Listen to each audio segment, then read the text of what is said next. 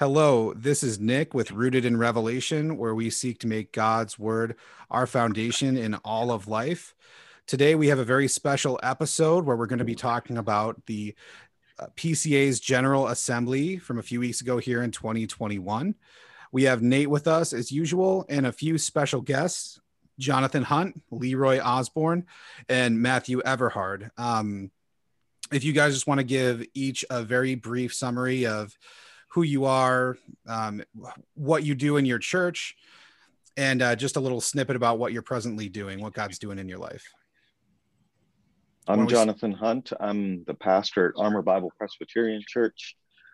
And I'm one of our elders, Leroy. And then we also have Nick and Nate to attend Armor. Awesome. Thank you. I'm Leroy Osborne. I'm a ruling elder at Armor Bible Church, as Pastor Jonathan said. Just thrilled to be at Armor. Been here now for 6 years and just a real blessing. And my name is Matthew Everhard. I'm a guest on the podcast today. I'm the senior pastor of Gospel Fellowship PCA. We're a Reformed Bible-believing church just north of Pittsburgh here in Western Pennsylvania. And can I do something really narcissistic and drop a piece of news for you guys? Please do, yeah. So just found out that my new book on Jonathan Edwards is available on pre-order on Amazon.com as of today. The title of the book is Holy Living, Jonathan Edwards' 70 Resolutions for Living the Christian Life. So I kind of moonlight as an Edwards scholar writing about Jonathan Edwards and the Great Awakening and things like that. But anyway, thank you so much for letting me have that personal moment. And thanks for having me on the show. Glad to be here. That's awesome. And real quick, do you have a favorite resolution? Well, there's 70 of them, but probably the one that I like the most is where Edwards says, resolve to live with all my might while I do live. That's something I think about almost every single day. Awesome. Well, praise God for that. And we're here to talk about the General Assembly for the PCA in 2021. And I'm new to the PCA, and I think some of our listeners may be coming from diverse backgrounds. So if Pastor Hunt could give just a brief overview of what the PCA is, how it functions, and what the General Assembly is. We'll actually, then after he does that, get into the content of the 2021 PCA General Assembly. So take it away, Pastor Jonathan. For those who don't know, the PCA stands for the Presbyterian Church in America. It is the result of a church that had split due to the Civil War. The Presbyterian Church had split, and you had the Southern Presbyterian, the Northern Presbyterian Church. The Northern Presbyterian Church, as they became liberal, a branch broke off of them, now known as the OPC, the Orthodox Presbyterian Church. The Southern Church was not going as liberal as fast as the Northern, but they did. And so the PCA, the Presbyterian Church back in the 70s, broke off. And we now have the Presbyterian Church in America, not just a Southern church. Now it is a church that actually spans both U.S., but also Canada, and we have missionaries around the world. One of the marks of Presbyterianism, Presbyterian comes from the Greek word presbyteros, which is translated usually in our English as elder. So that means we are at our local church ruled by elders. In the PCA, we have what we call teaching elders and ruling elders, which those who rule well, those who teach here in the local church level. But they don't just stop there. Some Baptist churches also have elders in that sense. But we also have a more regional body, and that is the presbytery, what we call the presbytery. And that is the teaching ruling elders. The elders from each church are people who are involved in this, and they use that time to not only worship together, but when they gather 3-4 times a year, but also to make decisions and discuss things going on in their church level, to put together some overtures or whatever it might be, to deal with church discipline cases that maybe come up from the local level that need to be addressed at a more regional level and the like. And so we gather about 3-4 times a year to do that. Then once a year, generally, I'll come back to why that's generally, but generally once a year we gather together. We call that General Assembly. Some denominations would call that like a synod. Technically, a synod can still be between a presbytery and a General Assembly level, but it's just a gathering together of the presbyteries around the world, around the nation, around the world, and we gather together to discuss business. The main business generally is not just reports, but overtures dealing with certain things that presbyteries would like to see addressed, whether at our Book of Church Order level or church discipline cases that get to that level and the like. 2020, we did not meet. That was due to COVID that was going on here. But in 2021, we did, and that is a subject of discussion for this afternoon. Yeah, thank you so much for giving us that that big picture overview of the PCA and what the General Assembly is. Before we dive into the content of the 2021 General Assembly, Matt, if you're comfortable and able, would you mind giving us kind of a background of kind of like the climate going into the 2021 PCA General Assembly? If it was if there were going to be a lot of big important overtures, if it was a more normative one, anything that stuck out to you? Well, for me, this was an interesting General Assembly because it was my first General Assembly in the PCA. I had just recently transferred into the PCA from another denomination, the Evangelical Presbyterian Church, or the EPC. And I had been a part of EPC General Assemblies a number of times. For me, it's always a bit of a thrill to go to the General Assembly. There's always some atmosphere of excitement and anticipation of meeting colleagues, making new friends, networking with other people that are like-minded.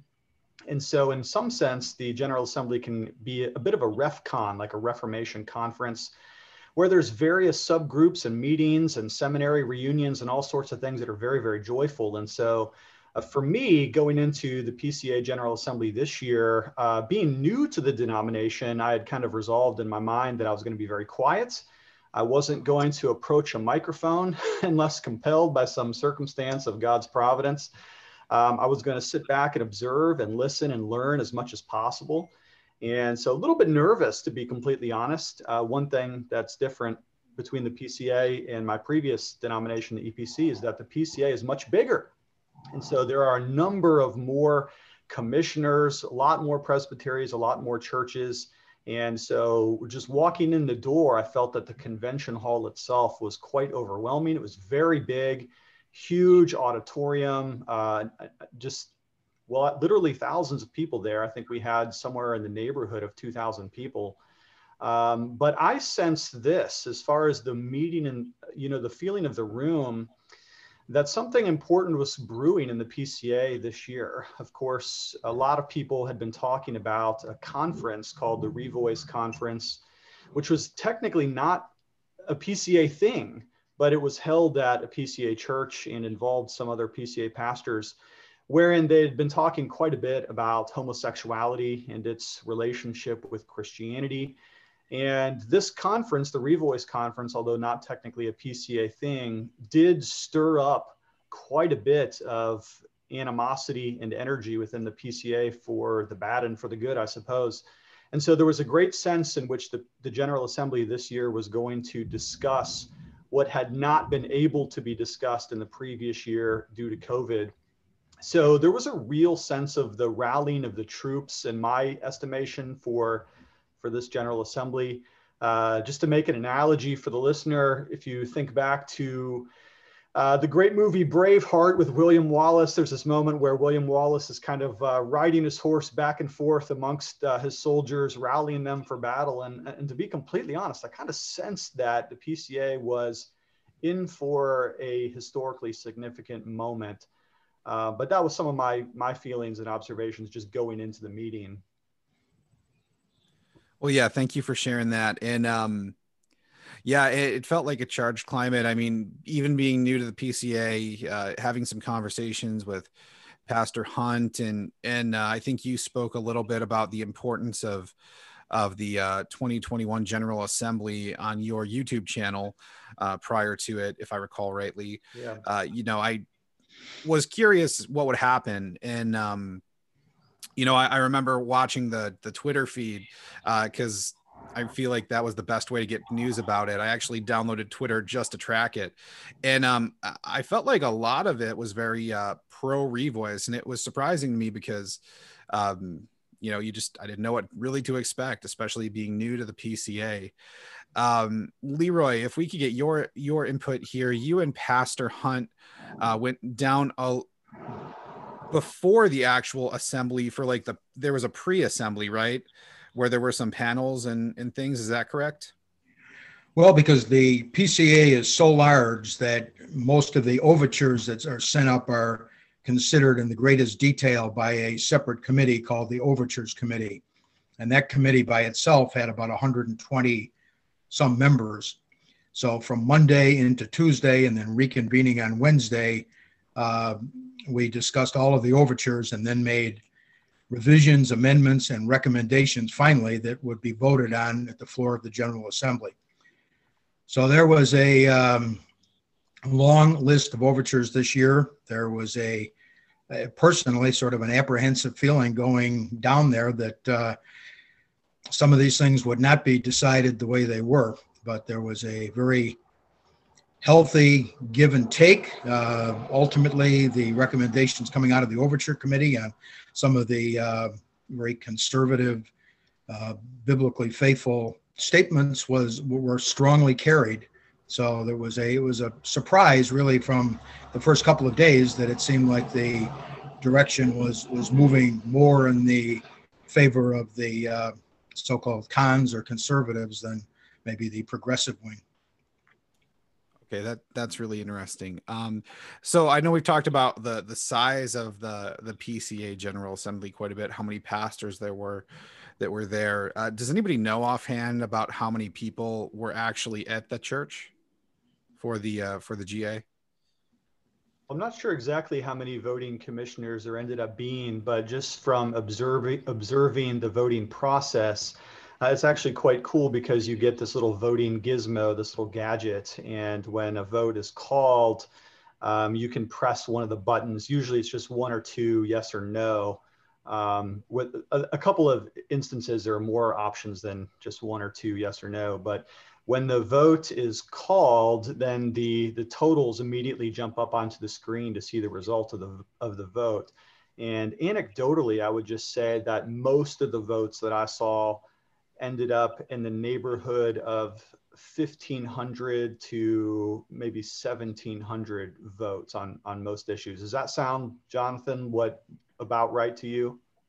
There were 2,116 who were registered for that, and depends on the vote whether everyone was there or something of that nature. According to my records, I mean, some of them did near 2,000, but some of them actually much fewer, up to 1,600. As I'm looking here, even some of the more big votes were about 1,900, but most of them, I would agree. 16, I have one here, the Overture 23 was almost 1,900. But I have one here that is only 1,700. Overture 37 was 17 something, just over that. And the disparity on the numbers there would just be due to the fact that there's also an exhibition hall in which people could go and talk outside, people having side conversations, perhaps people in other meetings, some people going back to the hotel for a nap or what have you. The number of each vote would vary to some extent, although Overture 23, which I'm sure we'll talk about here in just a little bit, probably represents the high tide number as far as how many people were voting on any one thing, since that one was about as significant as any other measure that we talked about. Okay, great. And for perspective, for I think Leroy, this was your second General Assembly, and Pastor Hunt, I think you've been to a number of these, if I understand it rightly. How many more people were there than you would normally see at a typical General Assembly from years past? I believe the previous record was the first one that I was at 2 years ago in Dallas, and there were 1,600 commissioners. So this year at 2,100, there was 25% more than the previous record. So it was an extraordinary turnout. So you know that when you get a big turnout like that, something significant is happening in your group there. So Overture 23, Revoice, these things are connected. And I think the interesting thing, I don't know if anybody brought it up, but if I recall rightly, the Revoice conference, wasn't that held at the church where the General Assembly met this year? Not exactly. You're no, it right, wasn't. Okay. In the sense that General Assembly was held in St. Louis, Missouri, which is essentially the epicenter of the Revoice's historic meetings in a church there in St. Louis. However, the General Assembly itself was held at a conference hall because probably not too many churches in our PCA denomination would be able to host adequately that many commissioners, I would think. Okay. Before we jump into Overture 23, were there any other notable overtures that you would want your congregants to be aware of or to know about those, I suppose, before we get into kind of the main thrust of the episode here? I would say Overture 23 and Overture 37 are related in both referring to moral requirements for office, identifying as gay or same-sex attracted or homosexual Christians, the like. There was also Overture 14, which was a revision to the Mission to the World, the MTW manual. That was a pretty significant one, even though that one was a lot closer vote than most of the other ones. There was also Overture 38, which has bearing upon the first two ones I mentioned, and that was commending the Human Sexuality Report, which is you'll see referenced quite a bit. I would say those are the main ones, though. As I gave my report to the congregation, I linked not only to these main ones, but also to all of them, because some others might find others more interesting. And I commend the full report to anyone who wishes to read it. And for any congregants who would want to read that, where would that be available? If you're not sure, we can just link it. I would link it. The By Faith, which is our denominational magazine, has the full report. Did Nick or Nate, did you guys get the letter? I'm not sure how to get you the link, but the letter that I gave the congregation has the link. I even included a QR code for those hip ones with a smartphone. But that has the full report as far as each overture and what the result was. I have it. Okay. Yeah. So I'll take care of that. Okay.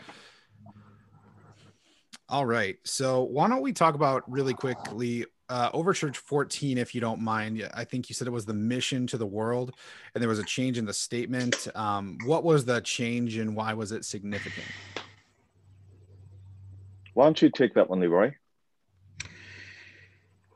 Oh, I guess help me. I don't recall where we left off in 1989, 2000, the previous General Assembly. There had been an overture that was it approved or batted forward on MTW on the same issue? It was approved, and then there was an outcry essentially against that approval. So basically, it allowed non-ordained people to be in line authority in certain situations, and that was something that a group of missionaries in the field responded strongly to. protested and issued a report, and that was then the basis for the overture. I don't remember where the overture came from. When it came from a presbytery, I guess it would have had to, right? To Pastor Jonathan, but oh, yeah. I'm not sure that it has to always come from a presbytery. I mean, things can come from a session, and even in multiple presbyteries at that time. I don't know where Overture 14, I guess I could look up where Overture 14 originated. It was one of the several overtures that actually didn't go to the overtures committee. For the most part, we hashed and went through all these things. That particular one was referred directly to the MTW agency or the commission, rather, committee, and they made their recommendation on it. But it, again, was a subject of a lot of debate on the floor. There were people that were deeply concerned that non-ordained people would be put in line authority, and in some instances where that had resulted in some real life issues. So it was, if I remember, not that widely adopted, but it was the change to prohibit that. The changes to the MTW manual was adopted, but that was one of the closer votes at the assembly this year. Well, just to explain a little bit about why this would be important and why it might be tense, is that in certain missions contexts, you don't have necessarily the clear ecclesiology that a local church might have here stateside. So for instance, here we have teaching elders and ruling elders, and we also have deacons, and all that is pretty much laid out as far as scripture and our church book of order goes. But imagine a situation where you're working on the mission field in which that structure may not be immediately discernible or possible. Imagine, for instance, if you were in a mission to translate the Bible, or you're in a mission regarding a medical mission or something like that. There may be a number of skilled and qualified people that would have some sort of rank or authority or some sort of flow chart within the organization. We call that line authority, in which a non-ordained person could conceivably be put over top of an ordained person. And of course, that introduces just a number of complexities. One of them has to do with gender. And so some of those who were in favor of the change were concerned of inadvertently placing females in direct authority over males, or non-ordained people in authority over ordained people. And so it truly is a difficulty. But it was interesting to see a couple of things. One, if you've never been to a General Assembly, it's wonderful to see the assembly in process, because we truly do have a debate, I think, that is fair and open. It provides for an excellent exchange of ideas. And then two, it was interesting because some of the missionaries themselves appeared to be split on this issue. You had some who had apparently called for this change and asked for it, and others perhaps that might result in people being either terminated or demoted from their positions. So from a human being perspective, it's a complicated issue, but it was great to see the assembly work through those things peaceably together. And to be clear, I guess for our listeners who might not be sure all these numbers and what they mean, it's just as overtures get submitted to the General Assembly, they are assigned the number, I believe, probably in which they were received. Overture 14 reads as follows. This is to be inserted into the Mission to the World, the MTW manual, as follows. All MTW leaders in line of authority over church planting or church development ministry shall be ordained elders. So that was the language that was inserted into the MTW manual. All right. Well, thank you for that, guys. So Overture 14, that's pretty big. That's significant. Yeah, it's a strange concept to think that, somebody who's not ordained could be, above somebody who is ordained in that structure of authority. So, yeah, very good. So does anybody have any other overtures they want to jump into and talk about briefly before we jump into overture 23? And I'm pretty much going to let go of the leash here, and we can just have an open conversation once we get to that. But well, let's discuss Overture 38. I think that would help us understand a little bit what the other two overtures are dealing with. And that is 2 years ago, 2019, a study committee was formulated. And what study committees are is groups of, so if the General Assembly votes to have a study committee, the chair gets to assign certain people to form a study committee. They study and then they give a report. Generally, there is a majority report, and then there is also a minority report that is given. And in this case, I don't know that there was a minority report at all. There was just a report given to the General Assembly, and it was called a Human Sexuality Report. Either Nick or Nick could probably attach a link so that could be seen as well. But it was not only just to form the study committee last year, but then they met, and guys that are big names got together and met. Two of the names that probably most people are familiar with are Tim Keller, who used to be a PCA pastor in New York City, and then Kevin DeYoung, who used to be in a different denomination, but now is a PCA pastor in North Carolina. And these two, as well as some other men, and then there were some advising ladies as well, who, though they could not vote on that, at least gave their advice and put together this Human Sexuality Report. And it pretty much gave us not only a pastoral take on how to deal with these, but a lot of here's what we believe and here's what we don't believe on human sexuality and the identity. That's a new buzzword nowadays, identity that people ought to take or ought not to take.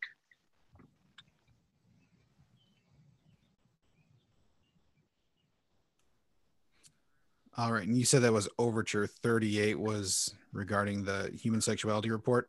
Yes. And Overture 38 was essentially to commend the Human Sexuality Report. What that means is it doesn't make any change in our BCO. It doesn't make any change in our church constitution, the Westminster Confession of Faith, or its catechisms. It's just, hey, we're going to all agree that this is a good report. And that one passed overwhelmingly so. Okay. And that was that this year in 2021 that it passed, correct? Correct. It passed by show of hands. So there was no numbers, but looking around the room, those who were there could testify. The show of hands was overwhelmingly to commend the Human Sexuality Report. Okay. Can I jump in here real quick and just add a few thoughts on that? I think for me, as I was, reading the room of the General Assembly, that was a moment where I felt assured that this assembly had come for a particular purpose to really underscore our biblical, historically orthodox views on human sexuality. As Jonathan mentioned, it was a show of hands vote, not a numbered vote. And it really seemed like the Human Sexuality Report had the vast majority support of the room. And I think as far as some of my ruling elders went who attended the assembly with us, there was a sigh of relief here. Because for 2 years, given that we couldn't have an assembly last year, there was a sense of building anxiety amongst many in the PCA that perhaps, we were headed towards a progressivism that many people weren't comfortable with. And yet when the Human Sexuality Report came out on paper, we had a whole year, in essence, to look at it. And many of us who would view ourselves on the more biblical, confessional, I want to say conservative end of that continuum, breathed that sigh of relief that the report is good.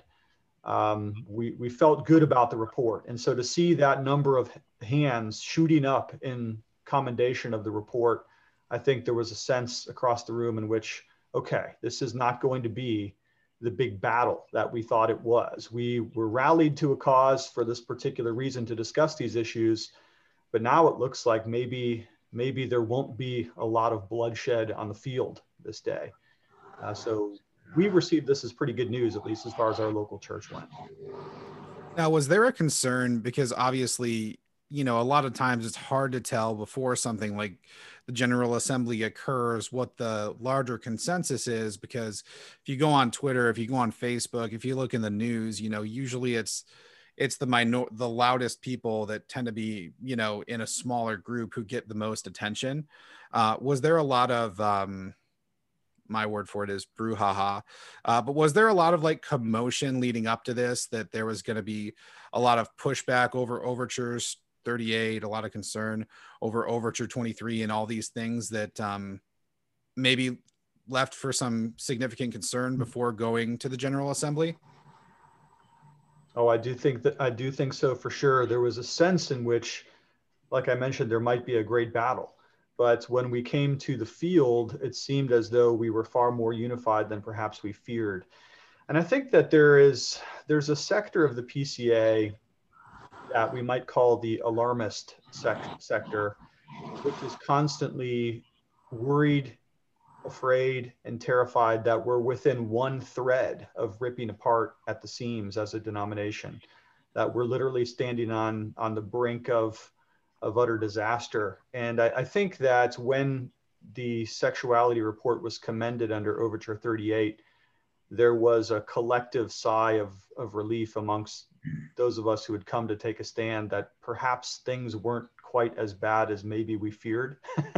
But again, this is just my first assembly. I'm just sharing some of my firsthand observations and from those of my elders who came with me. Awesome. Thank you. All right. So what do you guys think? What overture should we jump into next, or is there more to be said about 38? I don't think so. Those who are listening, I do encourage you to go on and read that. It's not just a stance, but I think it will help as you deal with maybe friends, neighbors, family. What are some good resources that you can point them to help them understand where we stand? There is a lot of naysayers who would take a look at the PCA. I mean, it came out on the news and everything that we're intolerant. We are homophobia, afraid of homosexuals. We're not.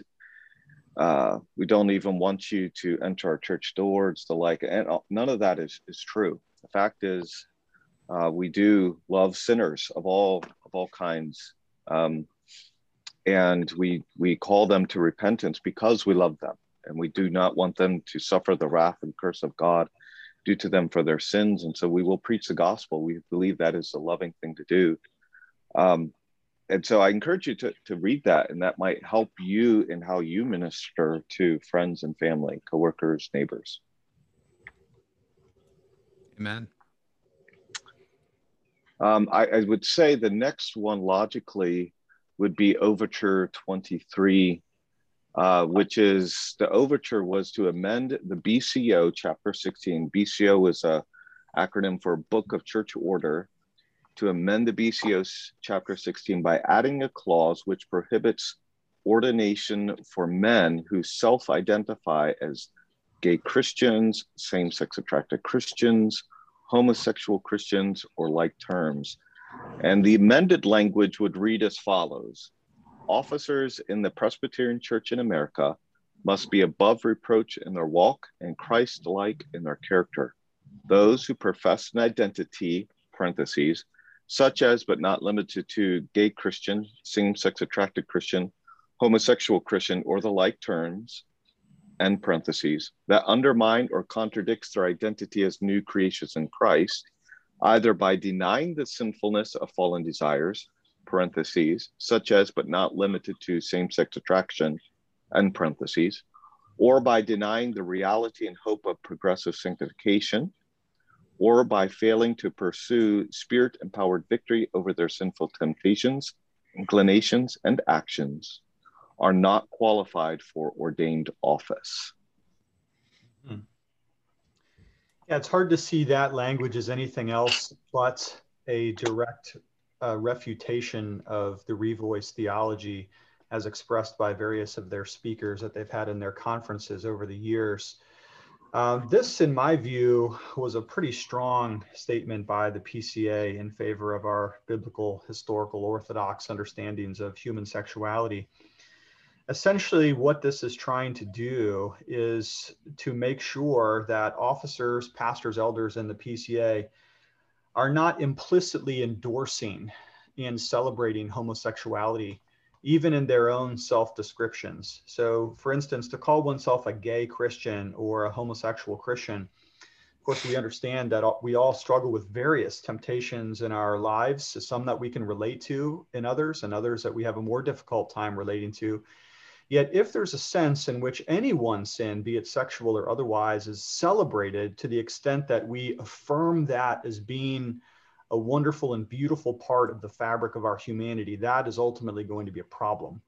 And for me, some of the salient language, as Jonathan quoted, is in that latter half of that overture, where it says, if we were to deny the reality and hope of progressive sanctification, in other words, if we're saying, I can never change, I'm not even sure I want to change from this. I rather like this inclination, and I don't have much hope of Christ furthering this work in my life. Or by failing to pursue spirit-empowered victory, in other words, if you say to yourself, I'm not even going to pursue the victory that could be mine in Christ, or, and let's see, or pursuing spirit-empowered victory over their sinful temptations, inclinations, and actions, then they would not be qualified for ordained office. In other words, denying the power of progressive sanctification in the Christian life. That would be a problem. And that would be a problem whether it was sexual sins and temptations or any other sin and temptation. Yeah, that's really significant. When I first heard about what Overture 23 was and what this year's General Assembly was going to be over and discussing, I looked into some of the history, and I think I watched some of the prior, I guess it's when people go up to a microphone and kind of state their case for something. I don't know what that is exactly in the General Assembly, but it was interesting to see some of the prior things that were said and specifically Overture 23 as it related to that. And it's a strange idea. Interesting is not the right word, I think, to try to say that a sinful, unnatural desire, are they saying that you could redeem that? I mean, that might be on the wrong side of it, or that it's not bad. It's just a part of their humanity, and that's okay. Kind of like if you like to steal, it's okay that you like to steal. You can keep that desire. You don't have to fight against it as long as you don't actually steal, or something like that, maybe. Well, there is a tendency for some to say, because of their struggle, and by struggle, there, as far as I know, there is no PCA minister or elder or church officer who is living in a homosexual lifestyle who's trying to defend that. Rather, they are saying, this is a sin that I am trying to mortify, but I want to identify with that to reach others who are maybe trying to come out of that lifestyle into Christianity, or they are trying to, identify with that subculture so that they can reach them better. I think generally, I'm not speaking for everyone, but I think generally that's their idea. That the problem comes in is not that they are telling people that hey, you know what, this is a sin, and listen, I struggle with this sin too. I'm trying to mortify, I'm trying to kill it, but I understand where you're coming from. I've had that struggle too, and it's a daily mortification. It's the attachment to who they are in Christ, their union in Christ, being called a Christian, and then attaching to that their sin, you know, as if someone were saying, I'm a adulterating Christian, I'm a murdering Christian, something of that nature. So trying to attach that.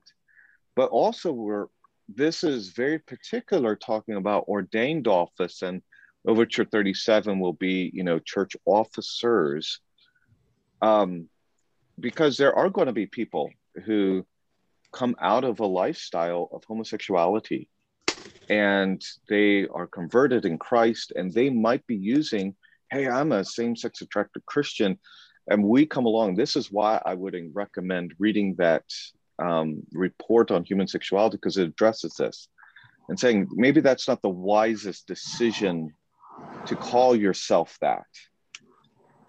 But for someone who's an officer in the church, someone who's not to be a novice, someone who is more mature in the faith, we should learn by now not to attach those two, not to attach an adjective of sin to our union in Christ and our identity in Christ.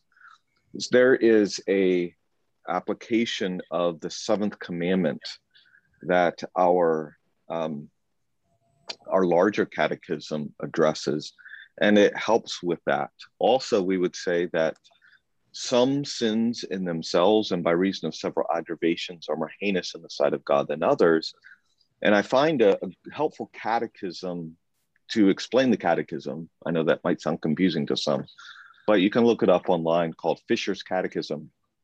And one of the things that the reason that some sins are more heinous in the sight of God is who is doing the sinning. So a little child lies, and they might get smacked on the hand by their mom or dad. But a minister who gets up in the pulpit and lies, well, that's different. That's more heinous in the sight of God than others. You should know better. Well, the same goes with those who are ministers. It is a more heinous thing to identify yourself with that sin than it would be for someone who's newly converted, a novice in the faith. So we would draw a distinction there in this overture. So would it be fair to say that, and I'm sure they're well-meaning people who are trying to do this, but they're essentially trying to leverage their prior identity into an oxymoron where they say, I'm a gay Christian. So like sinful and then redeemed. And you're trying to put those together, and they really shouldn't be, and they can't be, because we shouldn't be identifying with our past sin if we're in Christ, correct? Correct. Luther had a Latin phrase that he coined. I think he coined it. Simul justus et peccator. At the same time, justified and sinner. And some have said, well, see, it's okay to say I'm a sinfully justified. And that wasn't Luther's intent, to say that we are we could say we're a gay Christian. That's not his intention there, but more that, you know, we still need to acknowledge that even as Christians, we sin each day in thought, word, and deed. Well, there are those that have identified as same-sex attracted Christians, gay Christians, homosexual Christians, who would not equate that to a thieving Christian, an angry Christian. They would say it's more akin to a disability, that, you know, they were made that way. They have not changed 1 millimeter in their Christian life, and they see that as something that does not change, cannot change. So you maintain chastity, but you do not really even expect that the Holy Spirit will sanctify you. And I don't know whether there's any effort to mortify. I mean, you wouldn't mortify paralysis. So I think that it's a wrong category there in many opinions.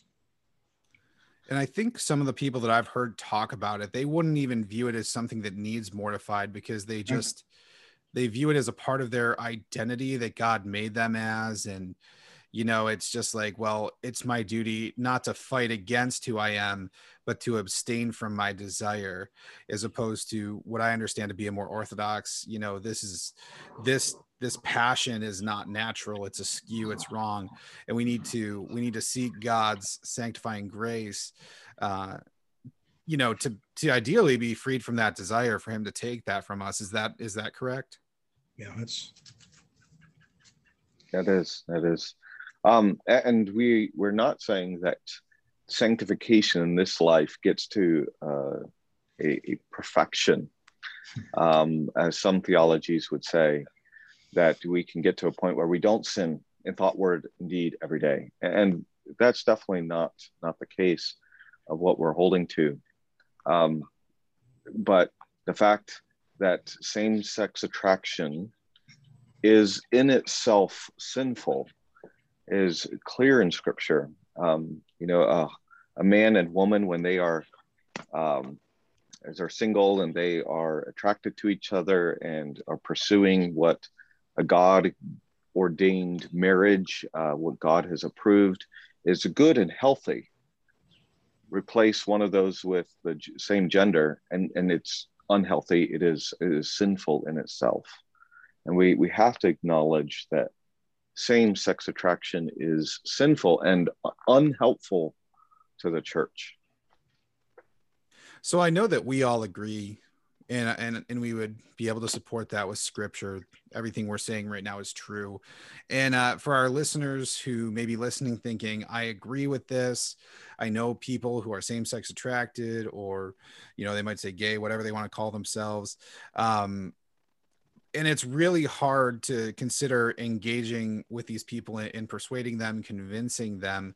How do you think that if we know somebody who has these passions and are okay with them, or maybe aren't okay with them, in whatever case, what do you think is the best way to engage with somebody like this? Should we look at homosexuality like any other sin, where we view them as a sinner in need of saving grace in the gospel?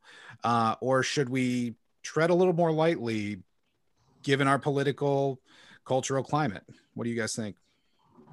Well, there's a wonderful passage in 1 Corinthians chapter 6 that's often brought up in these conversations, and I'll just read it. It says, "Do not be deceived, neither the sexually immoral, nor idolaters, nor adulterers, nor men who practice homosexuality, nor thieves, nor the greedy, nor drunkards, nor revilers, nor swindlers will inherit the kingdom of God." And if you just read that, it's like, woof, all right, well, that's pretty, stating your terms pretty clearly there, a little bit intimidating. But then in the very next line, it says, "And such were some of you, but you were sanctified, you were justified in the name of the Lord Jesus Christ and by the Spirit of God." And so on one hand, we have the reading of the law, and then we have immediately following it a clear proclamation of the gospel. And here, the very grammatical tenses of the terms are very important, because Paul says, "Such were some of you," past tense, but something dramatic has happened in you, that you have crossed out of the box of greedy or drunkards or revilers or swindlers and homosexuality, and you've traversed a line, you've crossed a line. Something has happened to you. You've been regenerated. You've been born again. You've experienced the in-working power of the Holy Spirit. And that's why he says, "Such were some of you" in verse 11, because what happened to you is that you were washed, you were sanctified, which means to be set apart, and you were justified in the name of the Lord Jesus Christ and by the Spirit of our God. So I think even the way Paul says that there, he frames up homosexuality in the context of other sins. And certainly we're not suggesting that homosexuality is the one sin that's going to keep you out of the church or keep you out of heaven. That's certainly not true. Right. Any one sin would keep you out of heaven. Any one sin must needs be repented of. Mm-hmm. And so in one sense, there's nothing different at all between preaching the gospel to a homosexual as to an adulterer or an idolater or an angry person, whatever.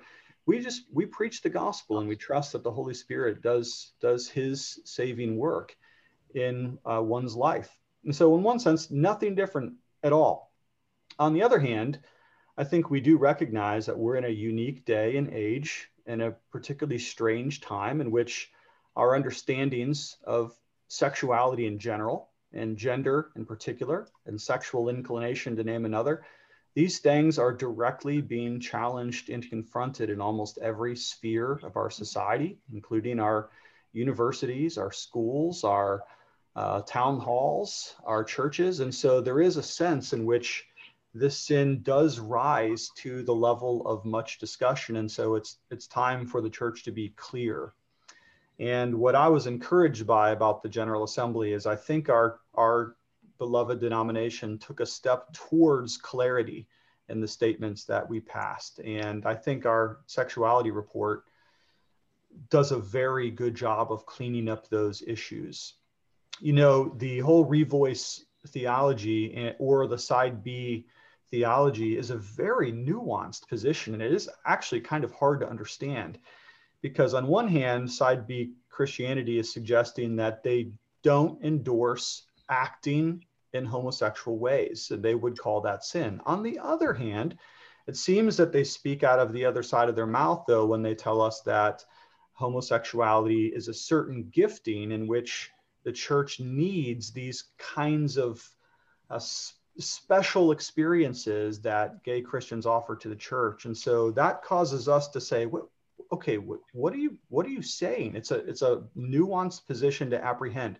And I think, for any listener out there, please follow the links on this podcast and at least give that sexuality study an overview, because in that study, there are 12 fundamental points at the very beginning of the study that I think are extremely clarifying about what we mean about sin, about the gospel, about gender, about sexuality, and about the hope of sanctification in Christ. So make sure to go to those links and give that study at least a cursory overview. I think it will be helpful.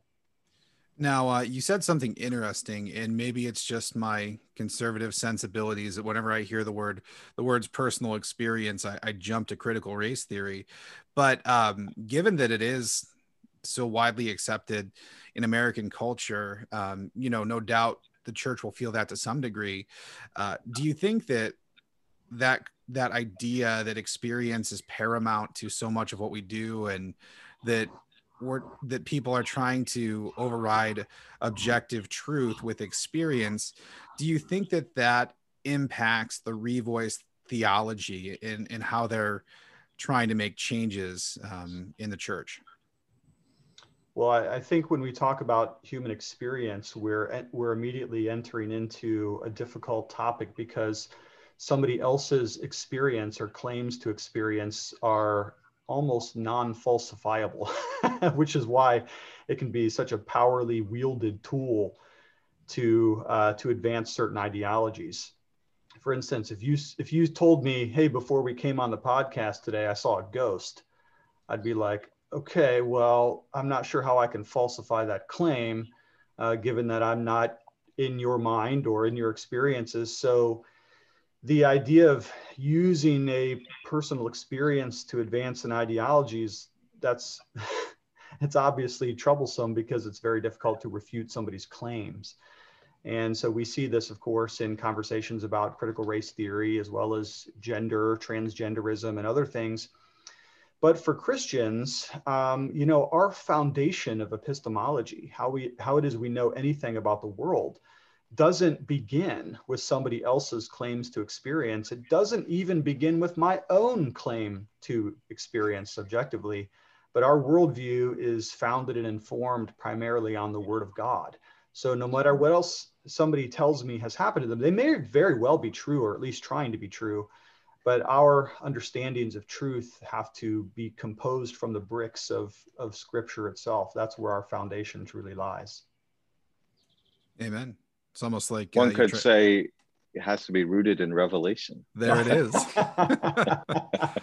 Yeah, and that's where we came from with the podcast. Everything we do, I mean, some people may think we're talking about eschatology, but no, we're talking about God's revelation, his special revelation to us that gives us the gospel, that tells us who he is, who we are. And if we don't base our life on that, then we don't have an anchor. Everything is up for debate and subject to argument based on who you are and what you think truth is. And so kind of within the same realm, I guess, does anybody else want to just say anything about the importance of being rooted in revelation? And maybe there's a Christian who's listening who isn't taking the Bible that seriously. Maybe you're a Christian who is apathetic about your Bible reading and you haven't been in the Word in a little while, and you're being exposed to media, whether it be radio, TV, whatever, movies.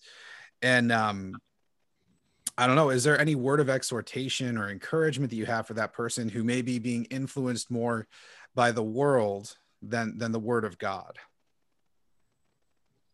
I'd say in relation to this, example is I have on one side of where we own is neighbors who are two guys who live together in a homosexual relationship.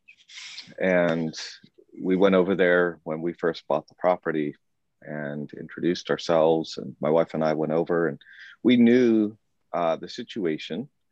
We still want to express hospitality. And he, once he found out I'm a pastor, he's like, well, my husband and I are homosexuals.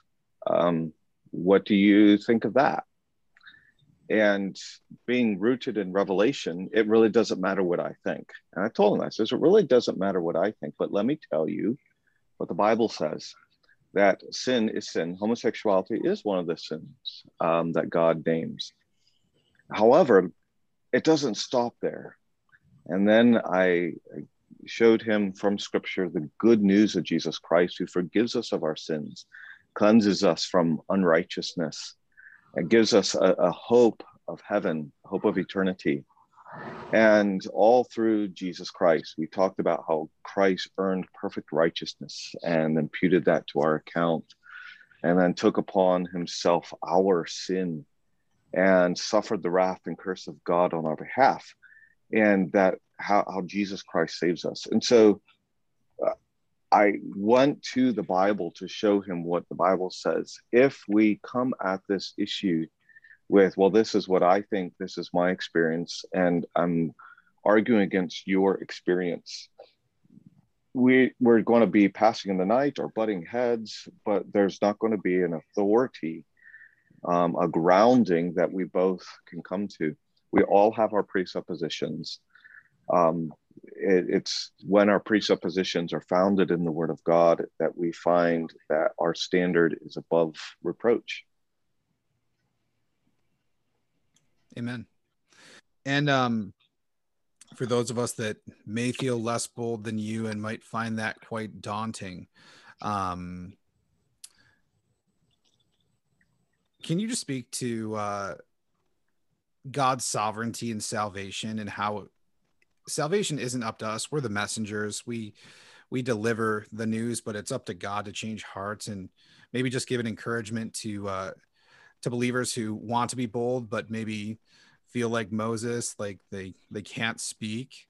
What would be your encouragement to a believer like that? There is, especially in trying to keep within the subject matter of discussion, really good books by a lady named Rosaria Butterfield, because not only is it a discussion on where she's come from, who she lived in a lesbian lifestyle, and God saved her, but she also shares her experience. We talk about experience, but of how a minister reached out to her, and that was through just hospitality, inviting her over for dinner, getting to know her, talking to her about Christ. I sincerely, am all for reaching out and showing love to our neighbors, being kind to them, being loving to them, telling them about Christ. If we don't believe that hell is real, we're not going to be too passionate about telling and warning people against hell. If we don't believe that Jesus Christ truly forgives sins, we're not going to be very passionate about telling them that Jesus forgives sin. But if we do believe this, like we say we do, then we should be passionate about saying, listen, you're a sinner and I love you. And I want to tell you about Jesus Christ who saves us from our sins. I want to tell you and warn you about hell, about the wrath, the curse of God that is due to us for our sins. And hey, I'll even tell you about my experience of being forgiven of my sin, the guilt being lifted off my shoulders. So it starts with our own hearts, not just our heads, but our hearts being passionate.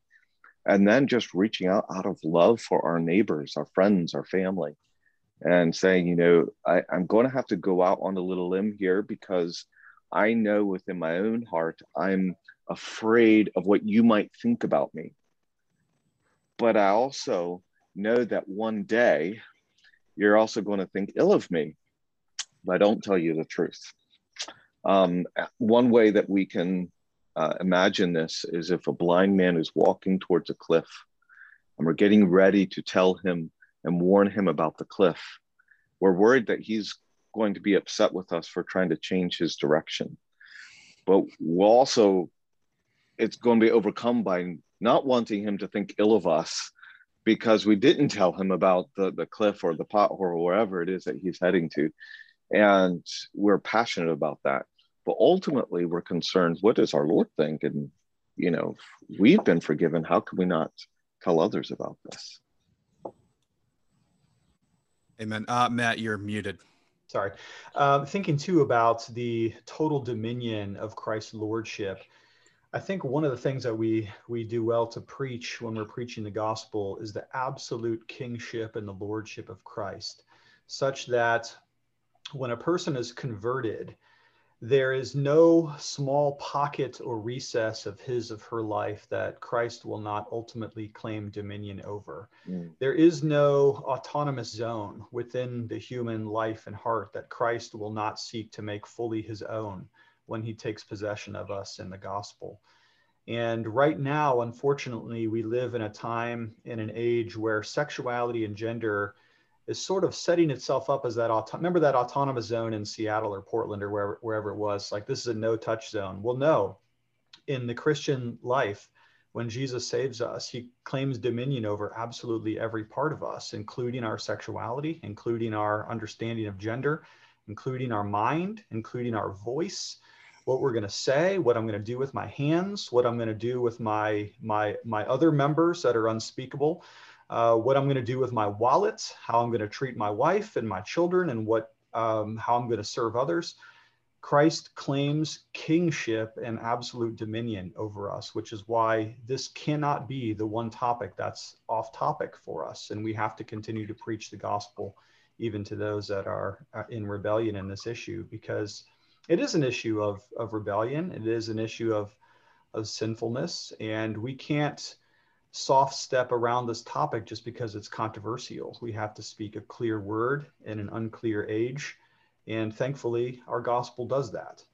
By the way, welcome, Nate. See you on the line over there. How are you, brother?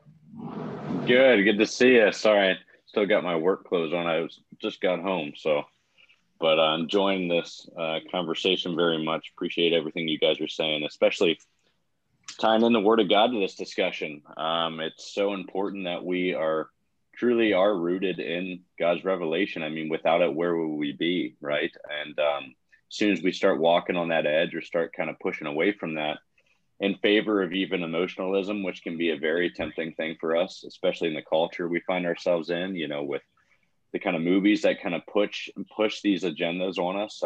And if we're not careful and not close and cautious, and if we're not in the Word, we're not going to pick up on these things the way we ought. So I'm just very grateful for what all you guys are saying here. Is really helpful. And I'm gonna give Nate full host duties for the rest of the podcast episode, and just after this. So we talked about overtures 14, I think 38 and 23. Is there anything else on 23 that you guys think would be relevant to talk about or helpful to talk about before moving on? I don't know if there are any other overtures specifically that you had in mind to kind of review here.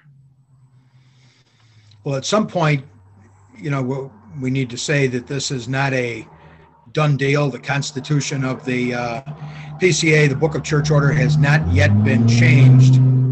That requires a vote of 2/3 of the presbyteries in the PCA over the next year. There are 88 presbyteries, so 59 or more would have to vote approval.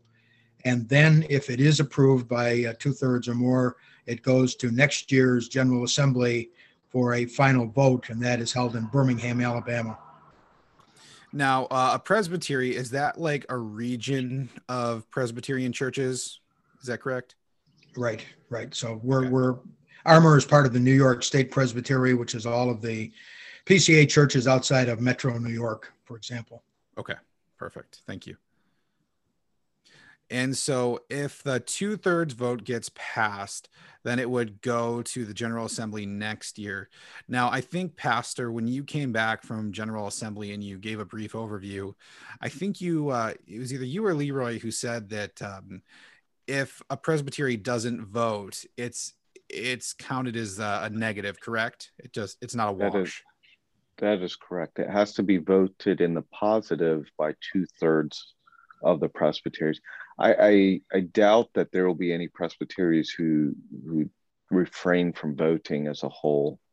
I've in all my years, and I've been in the PCA for going on 10 years, I've yet to see any presbytery refrain from voting on an overture that needed to be voted on by them. That's encouraging. Because when we said that in the service, I was like, oh no, like, is it common for them not to vote? So that's good to know. And I guess a question would be, if it went so well, because I think that if I remember rightly, it got an overwhelmingly positive result. Would there be anything that you think could change the position of 2/3 of or a number of the presbyteries to push it underneath that 2/3 mark that it needs? I'm not sure what would all be done. There's a lot of politicking that goes on during this time between now and when presbyteries will vote, and that will be different depending on the presbytery. Generally, and Leroy can correct me if I'm wrong, but I think our presbytery generally votes on these issues in our May presbytery.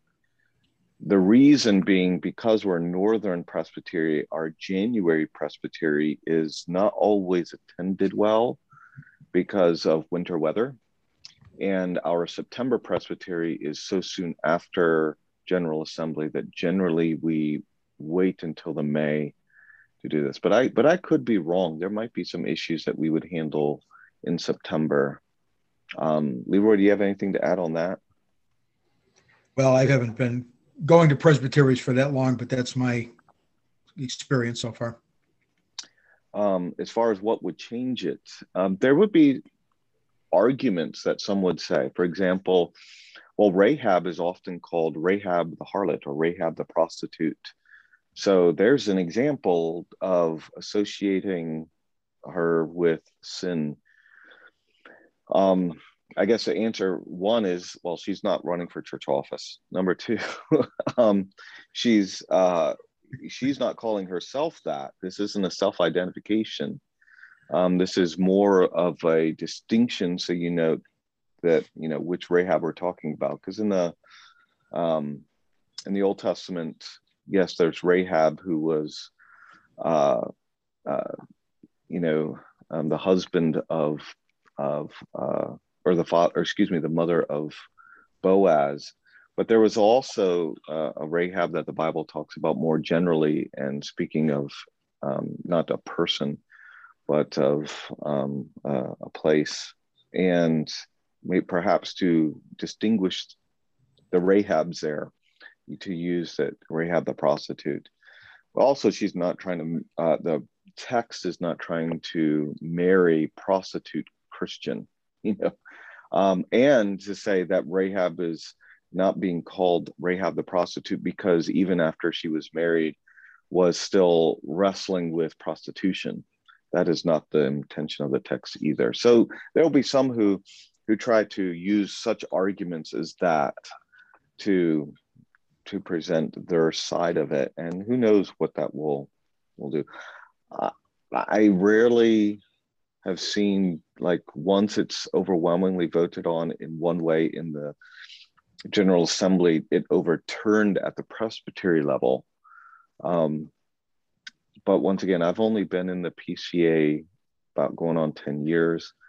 There could have been examples of this that I just either don't remember or were before my time.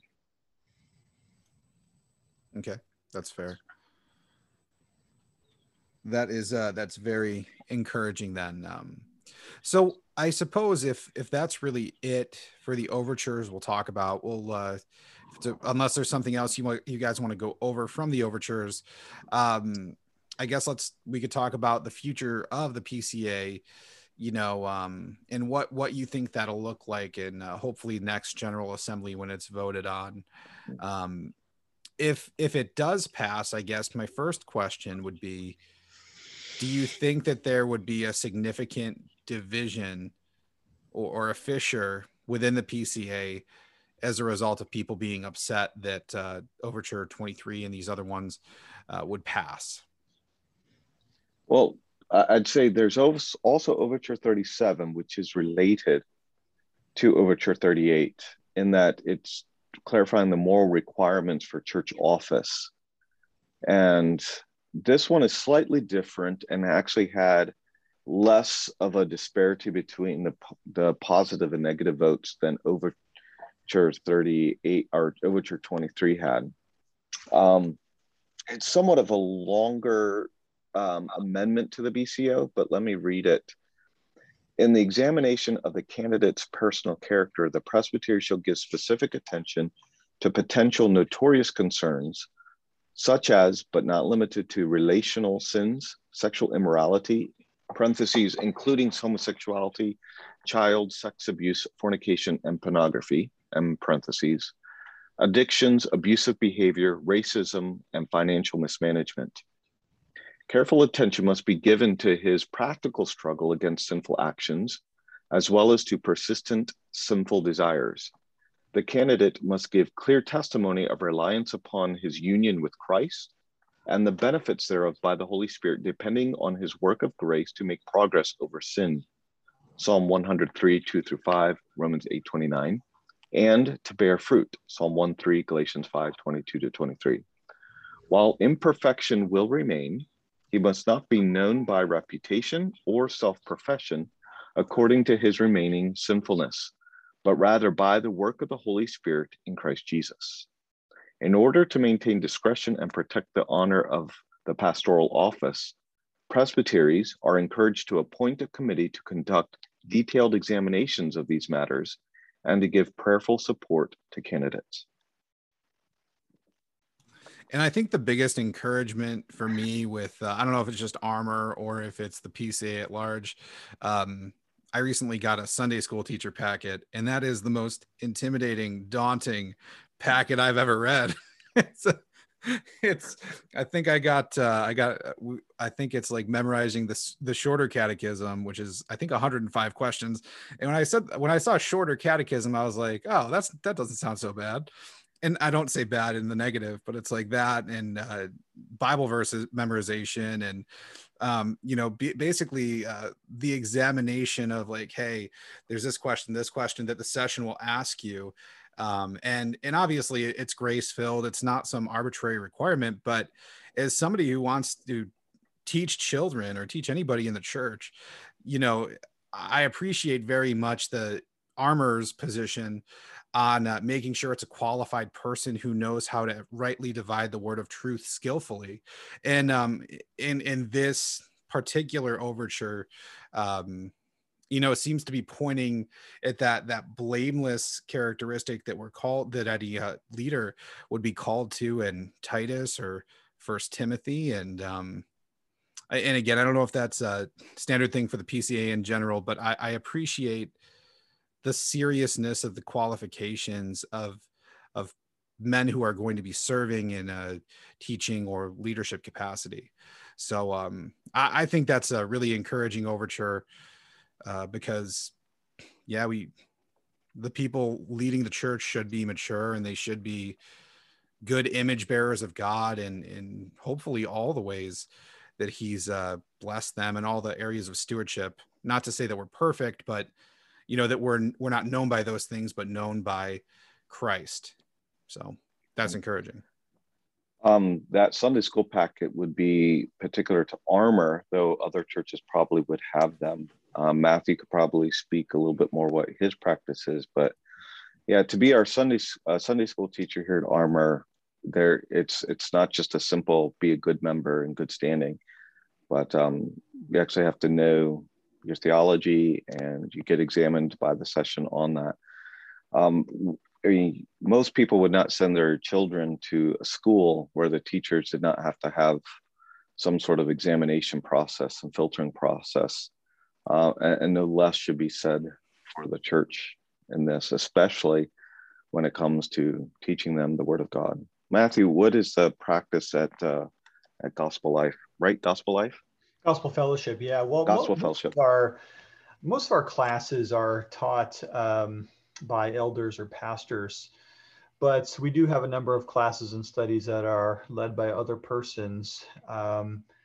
Our Christian Education Committee would be the committee that's responsible for deciding who's qualified and who's not to teach. One of the things that we've done in recent years is we've added a leadership course to the fall, where we have several weeks of training for anyone who wants to lead in really any capacity, whether they want to be maybe a future elder or deacon, they see themselves as somebody who's aspiring to one of the offices, or if they want to teach women's Bible study, or if they want to be a youth group leader or whatever. And we take them through some of the more important aspects of our Christian theology, as well as providing homework assignments for them, light homework assignment, but a project towards the end in which they'll demonstrate some of the competencies that they've gained in the course over the several weeks. So that's one thing that we do to try to keep our teachers sharp within our church.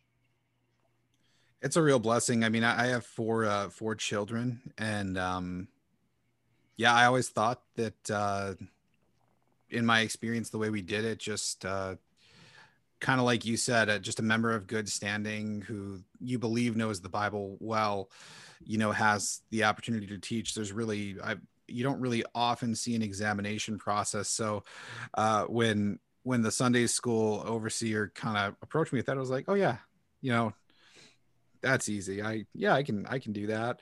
And then the packet's like this thick. I'm just like, as much work as it is, it's encouraging. It's exciting. So I think it's really cool that at the PCA, I would say, generally speaking, from what you guys are saying, would have those high standards even for the teachers of children. So very encouraging.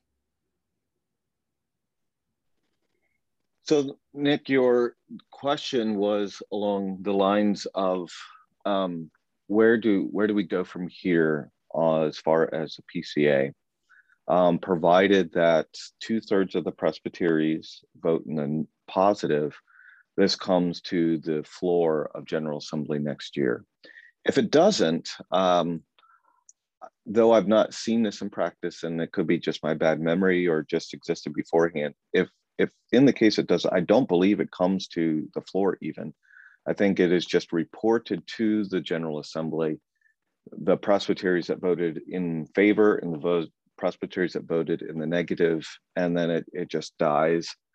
And presbyteries can once again then vote to address this. If it, however, does get voted in the positive by at least 2/3 of the presbyteries, then it comes to the floor.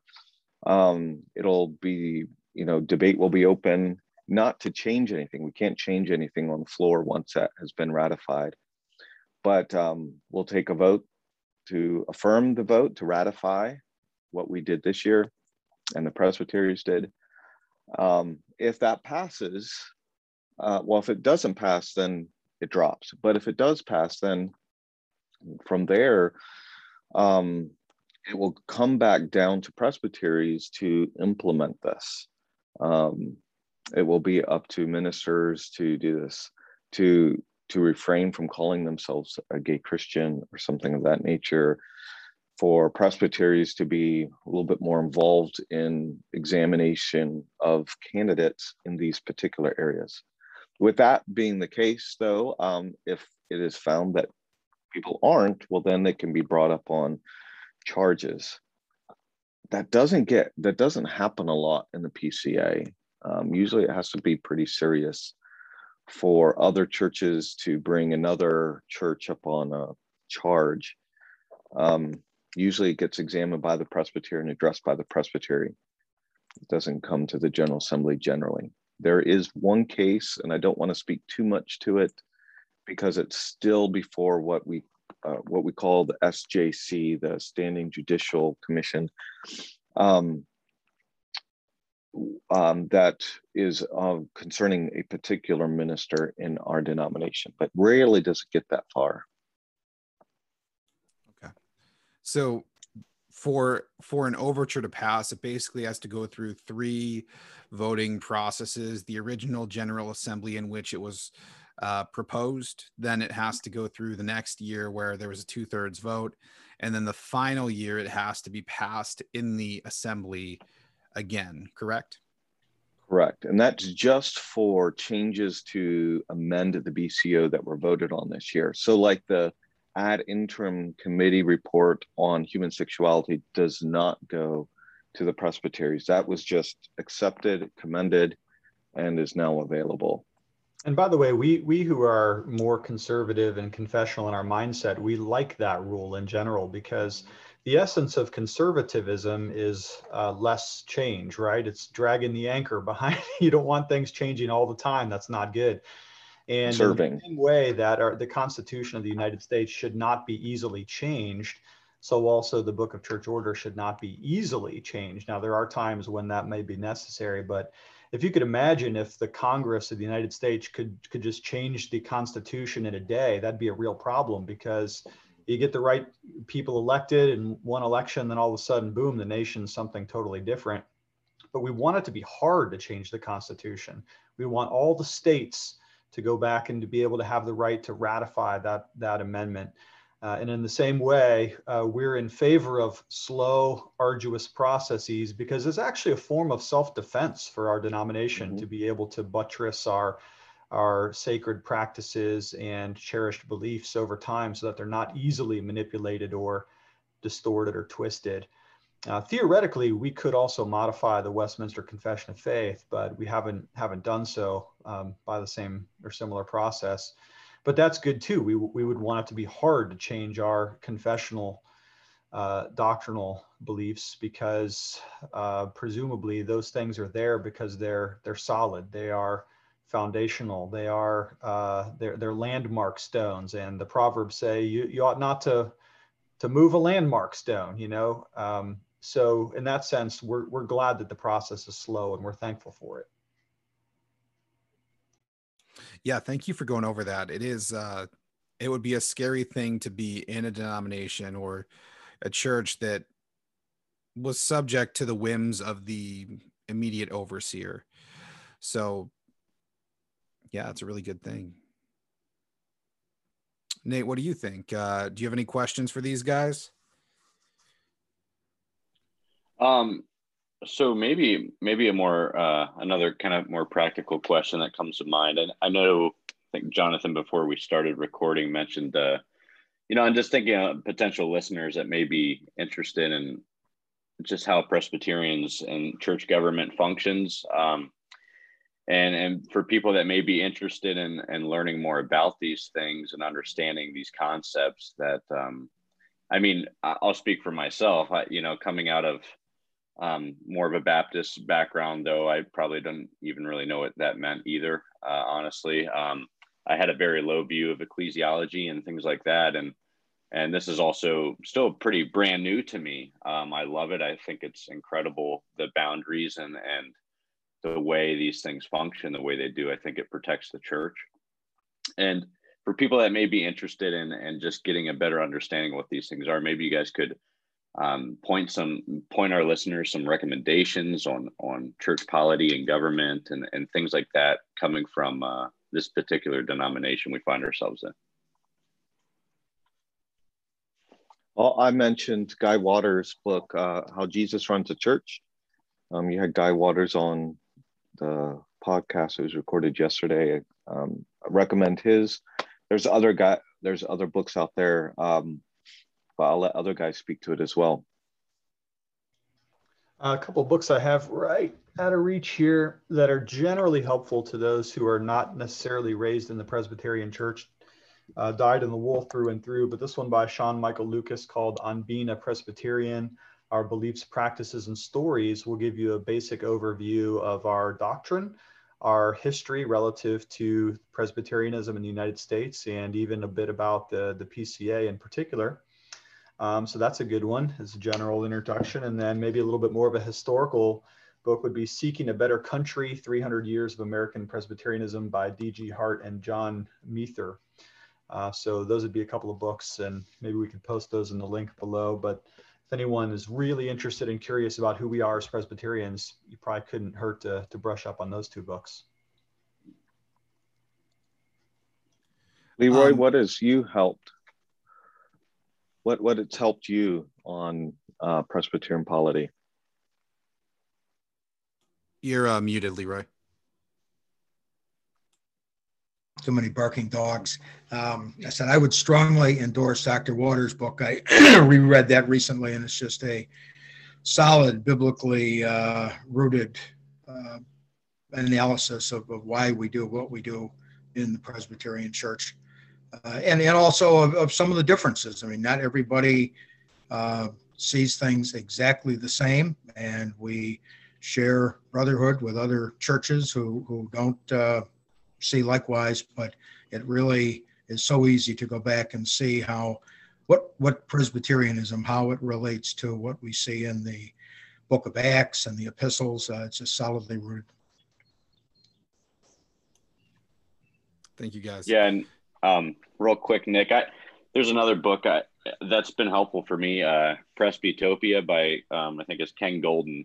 That's another kind of, I think, helpful kind of introduction book on just what are the particular Reformed distinctives and how they go about talking about the essentials and then the distinctives of Presbyterian Reformed understanding of church polity and things like that. So that's another helpful intro kind of book going on, I think, Lucas's book that Matthew mentioned as well. Well, I'm going to read it. That book was written by an OPC minister, and not to be confused with actual Presbytopia, which is old age eyes. I know very little about Presbyterianism, even though I am in a Presbyterian church. So I'm definitely I think I'll pick up Guy Waters' book first, but just because I've interviewed Guy Waters and I have a connection there, but my goal would be to go through all those. That sounds great. And Matt, I do have a question for you. So you said you have been in the PCA for about a year. I don't want you to say anything negative about where you came from or anything like that, but like, what about the PCA made you want to go from where you were to the PCA? Well, I had a fantastic experience in the EPC, my previous denomination. I don't have much to say that's bad about the EPC. It's the denomination that ordained me, and I'm thankful for God's using that denomination in my life. I guess my coming to the PCA more had to do with the personal change in my life, wanting to be closer to home for the purposes of my parents and my sisters and my family. And so that required a move geographically. But I will say that I fit better in the PCA than I did in the EPC in terms of its emphasis on confessional orthodoxy. The EPC is a wonderful denomination, but if there's a spectrum or a continuum of reformedness or presbytopia in the denominations, the EPC is somewhere in the middle-ish. And the PCA is a concerted step to the right, in my view, especially in areas like complementarianism, which was a bit of a struggle for me in the EPC. EPC is an egalitarian denomination with female teaching elders, ruling elders, and deacons. always sensed a little bit of abrasion there from my perspective, being a complementarian myself. But the EPC does a lot of wonderful things. They have excellent mission program, a real focus and heart on the Muslim world. They have a real spirit of congeniality and just wonderful, warm, kind meetings at both Presbyterian and General Assembly level, and a lot of true friends in the EPC. Although for the most part, I am glad to be in the PCA and very thankful that God has brought me here. Very thankful to be at Gospel Fellowship. Love this church. And overall, just couldn't be more pleased to be serving the Lord in this way. That's awesome. Yeah. In the church you're serving in, didn't somebody else notably serve there prior to you?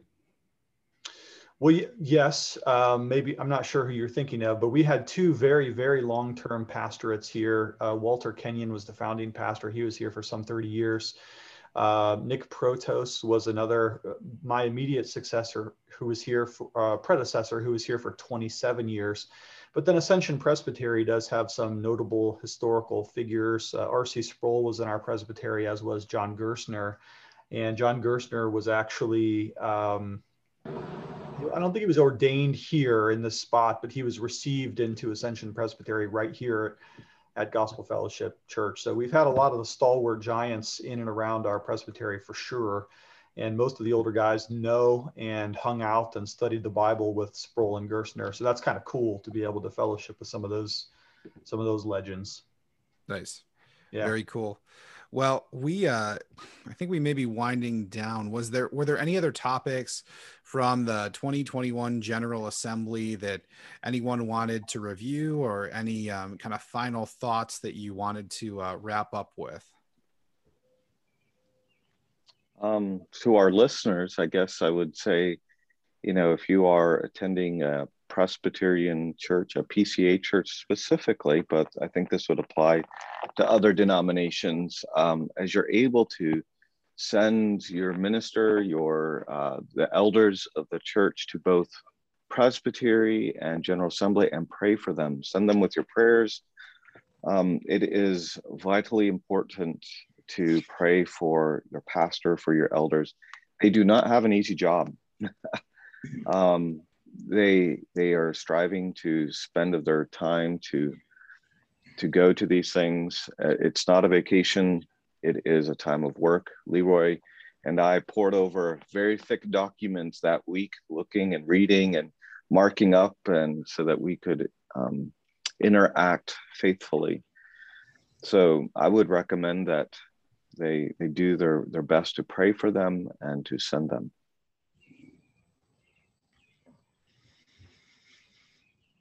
Amen. Anyone else? I'll just say thanks to Leroy for coming.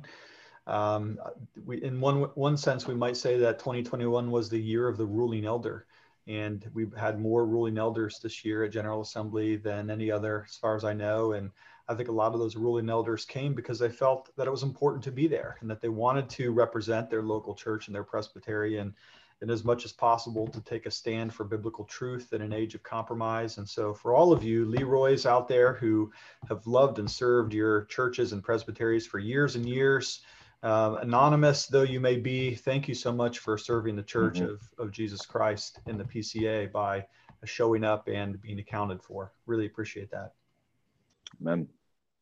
And Leroy got to be on Overtures Committee this year, and so he had a hand in formulating those overtures. Well, I read somewhere that this is the summer season of the General Assemblies, and the PCA, being a 400,000 roughly member denomination, is far and away the largest. The OPC is about 40,000 members, and another Presbyterian denomination, the ARP, is about 4,000, I believe. And the representative from the ARP said their General Assembly was like a family gathering, and the OPC was like a business meeting, and the PCA they compared to a jamboree. So I'm not sure I know exactly what that means, but it can be a little chaotic at times. But the message that came back this year is one that so many members, so many people that sit in the pews in our congregations so desperately needed to hear from the leadership in the PCA. So praise God for that. That's awesome.